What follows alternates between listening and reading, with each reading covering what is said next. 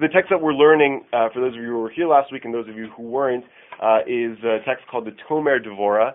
It was written in the 16th century by a famous Jewish mystic, a famous Kabbalist named Moshe Cordovero, who was probably at his time the leading Jewish mystical thinker. He was the student of a famous rabbi named Joseph Caro, who wrote a major work of Jewish law called the Shulchan Aruch, Code of Law. And he was the teacher of another famous rabbi named Isaac Luria, also known as the Arizal, who really expanded and popularized Jewish mysticism. So Moshe Cordovero was really kind of in between these two greats, and he was a great in his own right. And he wrote this book called the Tomer Devorah, which seeks to take the Kabbalistic system of divine attributes, which you find on this handout that you have. At the top of it, it says Ein Sof, and it looks like a series of bubbles.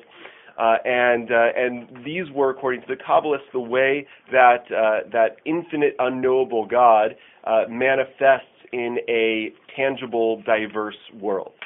Okay, so these are the sort of knowable, identifiable aspects of a God that is inherently unknowable and unidentifiable.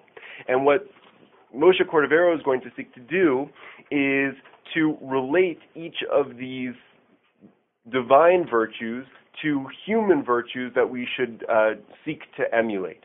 The Latin phrase of this is imitatio Dei, right? That we should seek to emulate God, that we should seek to walk in God's ways.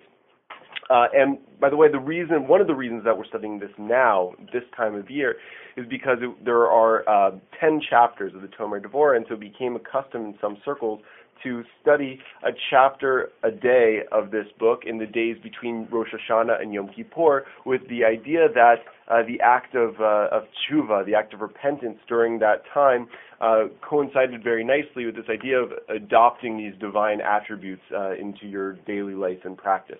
And so we're starting now, this yesterday being the 17th of Tammuz, really is the unofficial start of the high holiday season, because of the way the Torah reading cycle and Haftorah reading cycle sort of builds up to the high holidays. So, and we are probably going to go slower than a chapter a day, so it'll give us a little bit more time to do this.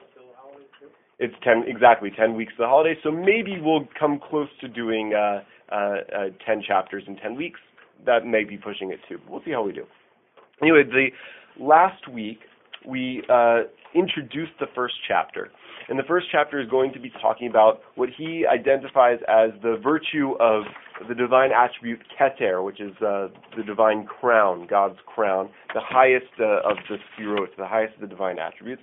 And he says the virtue of Keter is compassion. It corresponds to compassion. And he says that there are actually 13 different aspects of compassion, and they are expressed in a verse from the book of Micah, which we looked at last week. It's Micah, if you are following along at home, it's Micah chapter 7, verses 18 to 20. And we'll start on, if you are in your handout, we'll flip the top page, and we're at the, there's a Sadi and a Bet on the top of the page, and so we're going to be in the middle of the page, where there's a sort of break, a bold line. Everybody see where we are?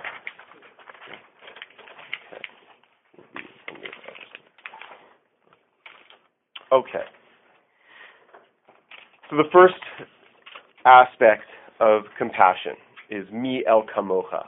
The first part of that verse from the book of Micah is, who is a God like you? And Moshe Cordovero says, Hamida Hazot Mora al Heyot HaKadosh Baruch Hu Melech Ne'elav. This virtue teaches about God being a king who is tolerant, right? And if you were to look in the footnote, it says the following. There's a little daled you see corresponding to the footnote there. It says Ne'elav Misha Sovel Hakol Im Mevayashin Oto V'Hu Shotek. Right, so Ne'elav, this word, which is sort of an indefinable word, it's sort of a made-up word, to be honest with you, means someone who who is able to withstand people embarrassing them and remain quiet. So someone comes up to you and insults you, right? Someone embarrasses you in public, right? Someone, like what happened to me when I was a 15-year-old on my USY League basketball court. Someone, pulls your pants down in the basketball court, right? Yeah, I know. Oh, right. Right? And unlike what I did in that instance, right, you remain quiet, right? You withstand it. Are the footnotes written by Cordovero? No, the footnotes are not. Yeah, the footnotes aren't written by Cordovero. They're written by whoever the editor of this volume is. Yeah. Right, so that's a good question, right? Can you blush? I know it was asked in relative jest, but is blushing tantamount to having a reaction, a negative reaction in some ways to being embarrassed? But it's involuntary. Mm-hmm. Right. You don't have too much control over it. Right, and especially if you're someone like what? Part of the process. Right. I mean, someone could say the same thing about the urge to, strike back when someone embarrasses you. Right. In some ways, that's an involuntary action too, because it perks up our biological defense mechanism. But I think it's a really good question, right? What exactly does it mean to remain quiet when someone embarrasses you? Right? And sovel elbon, right? So it's someone who tolerates insults. Who insults you and you let it pass. You let it slide. You just walk on. And it seems like it's beyond just not responding, but it's actually in some ways not caring. Right? It's not being hurt. It's not carrying around that pain with you. It's not letting it hurt you. Mashalo yichlehu ra'ayon. Even if there's no reason for it, right? Even if someone insults you purposelessly, right? Hare end of our nistar mehashkachato bli safek, right? You should know that there's nothing that is withheld from God's providence.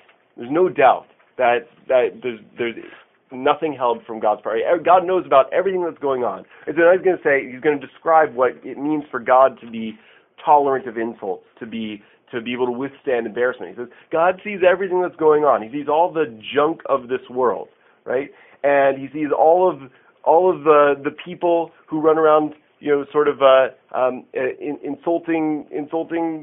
the reality of God all the time, right? All the nastiness of the world is an affront to God, is an insult to God, and so nothing escapes God's knowledge of these things happening. And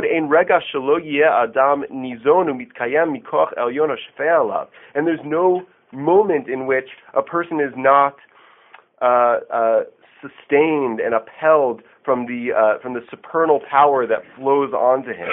V'hari timsa sheme'olam lo chata adam negdo shelo yehu be'oto harega mamash shofea alav shefa kiyumo utnuat evarav.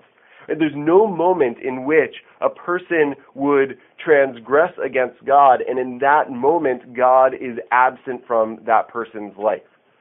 Right? So, despite the fact that a person is doing nasty things, right, really ungodly things in God's presence, despite that happening, God remains with that person. God doesn't withhold God's providence from that person. V'in hayot sheha'adam choteh b'koach hachu lo mina'o mimenu klal.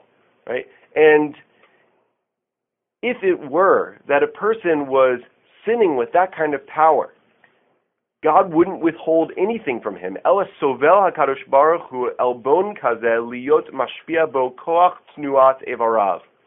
Right? Rather, God tolerates that insult. God withstands that embarrassment and continues to pour out divine favor on that person. V'ha'adam motzi oto koach ve'oto rega bechet avon umachis. And even if the person continues with more intensity, more and more intensity to do whatever kind of nasty business that person is doing, whatever kind of sin that person is doing. Right? It doesn't have to be horrible, nasty. Right? It could be the little things that we do in our lives. Right? But even though a person will continue and continue and continue to transgress in this way, Cordovero says that God continues to tolerate it and continue to pour out divine favor on that person. Right? So imagine that in our lives for just a moment, right? That the people who insult us, the people who embarrass us, the people who really kind of get under our skin because they're exposing to the world our flaws, right? They're exposing to the world the things that we don't want exposed to the world, right? Which I think is the nature of embarrassment. And the fact that they do that doesn't prevent us from continuing to show them goodness, continuing to show them love.